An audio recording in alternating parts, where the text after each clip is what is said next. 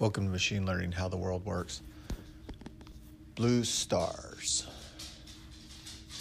Earth's average temperature is about 58 degrees Fahrenheit, and the sun's temperature is about 5,800 Kelvin. So if you look at the difference, that's the sun's temperature is 10,000 Fahrenheit, and the Earth's average temperature is about 58 degrees Fahrenheit. So we're talking in terms of magnitude, roughly 288,000 times. Well, excuse me. That's roughly 172,000 times hotter than Earth. And then if we look at the blue star, it's running at a temperature of 40,000 Kelvin, which is 4 times hotter than the sun.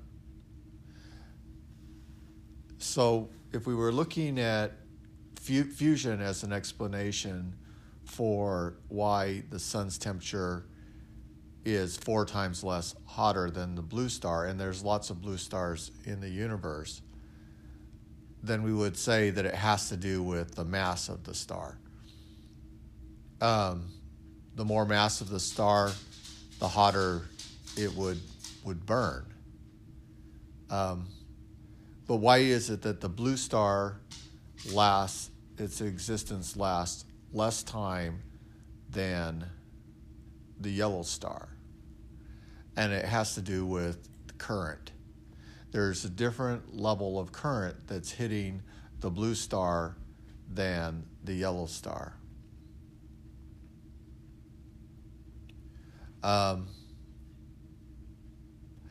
When they discovered LBV 1806-20, it was thought to be the biggest and most luminous star known. It was 2 million times brighter than the sun. And there are a number of stars even more luminous, and the biggest one is R136A1. It's a blue hypergiant, and it shines 9 million times brighter than the sun, and is estimated to have 250 times the mass of the sun. Well, actually, its volume is large enough to contain 27,000 suns. So when you look at blue stars, it comes down to how much energy is being produced. So if you were looking at fusion, you would be predicting that the blue star would burn out faster because it's producing more energy quicker, and according to the hydrogen-helium conversions, that fuel would run out quicker because of the rate in which it's burning. But the question is why does it burn faster according to gravity theory? Well, according to gravity theory, the blue star would have higher densities and therefore more fusion reactions occurring and causing the production of energy at a more rapid rate. If you were looking at the electric universe theory, you would be saying that it's receiving a larger amount of current, and as a result, it's producing more energy quicker. Etna Carnea in the southern hemisphere had a combined luminosity of 5 million suns and about the mass of 200 suns. So in this case, it only had mass of 200 suns, but it was putting out far greater luminosity at 5 million suns. Rigel, the hunter in the sky, is the 7th brightest star in the sky. Well, maybe, but it's at the time of this article, it was the 7th largest. It had the 7th brightest star in the sky, and it was an example of a type B blue supergiant. and it was out at a distance of 850 light years. So stars could be anywhere between 60,000 to 360,000 times more luminous than our sun. NGC 4755 in the Jewel Box cluster in the constellation of Crux is an open cluster and contains a number of blue giant stars. Messier 47 in Puppis and another winter site has a multitude of giant stars, while Messier 18 in the summer constellation of Sagittarius has nearly 30 type B stars. So why is it in this particular cluster that there are so many blue stars? And if we could study the electrical effects there, we would see that there would be a difference in the electrical properties in that region of space.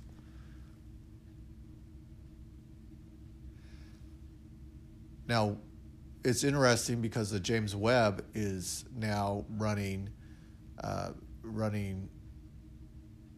its scans and pulling in large amounts of data through its Cosmos Near Infrared Web camera, the NIRCam, and it's looking in that infrared range at small sections of space,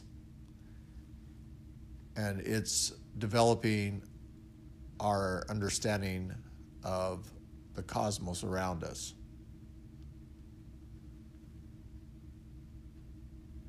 And it can look back 2 billion years into space and see what galaxies there are. It said that with its multi-band high-resolution near-infrared imaging, it's picked up 32,000 galaxies in the mid-infrared range. And it will examine over 500,000 galaxies. That's a lot of data that it's collecting right now. And they will be using AI to help identify the type of galaxies that they're discovering. One of the biggest and brightest nebulas in the sky is Carina Nebula. It's about 7,600 light years away, and it has several enormous stars in that region as big as the sun. One of the biggest and brightest nebulas in the sky,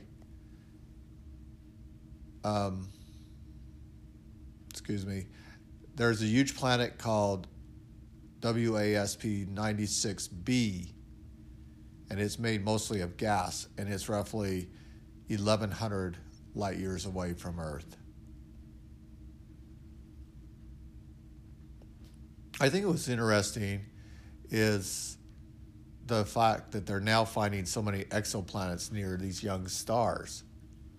And many of them, they are now, with the James Webb telescope, are able to detect what kind of gases are around it. So this WASP 96b is a giant exoplanet.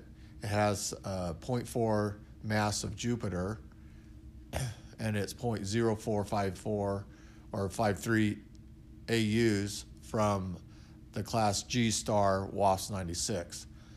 And it orbits every 3.4 days, and it's about 1,120 light years away from Earth. It's discovered in 2013. It's expected to find new stars and new planets because WASP 96b is a very hot planet, and it's hot enough to boil water, so too hot probably for life, organic life. But nevertheless, it shows that there are planets that are near stars that do have sustainable or have properties such as gas and mass that are getting closer to the distant properties of Earth. They estimate its life to be 1.5 billion years old. Um, does it have water? No. It's just considered to be gaseous. It has about a 500 degrees Celsius temperature. It's too hot. And it's it's moving very fast around its star, about 1,300 kilometers per hour. And it's thought to be made mostly of gas and dust.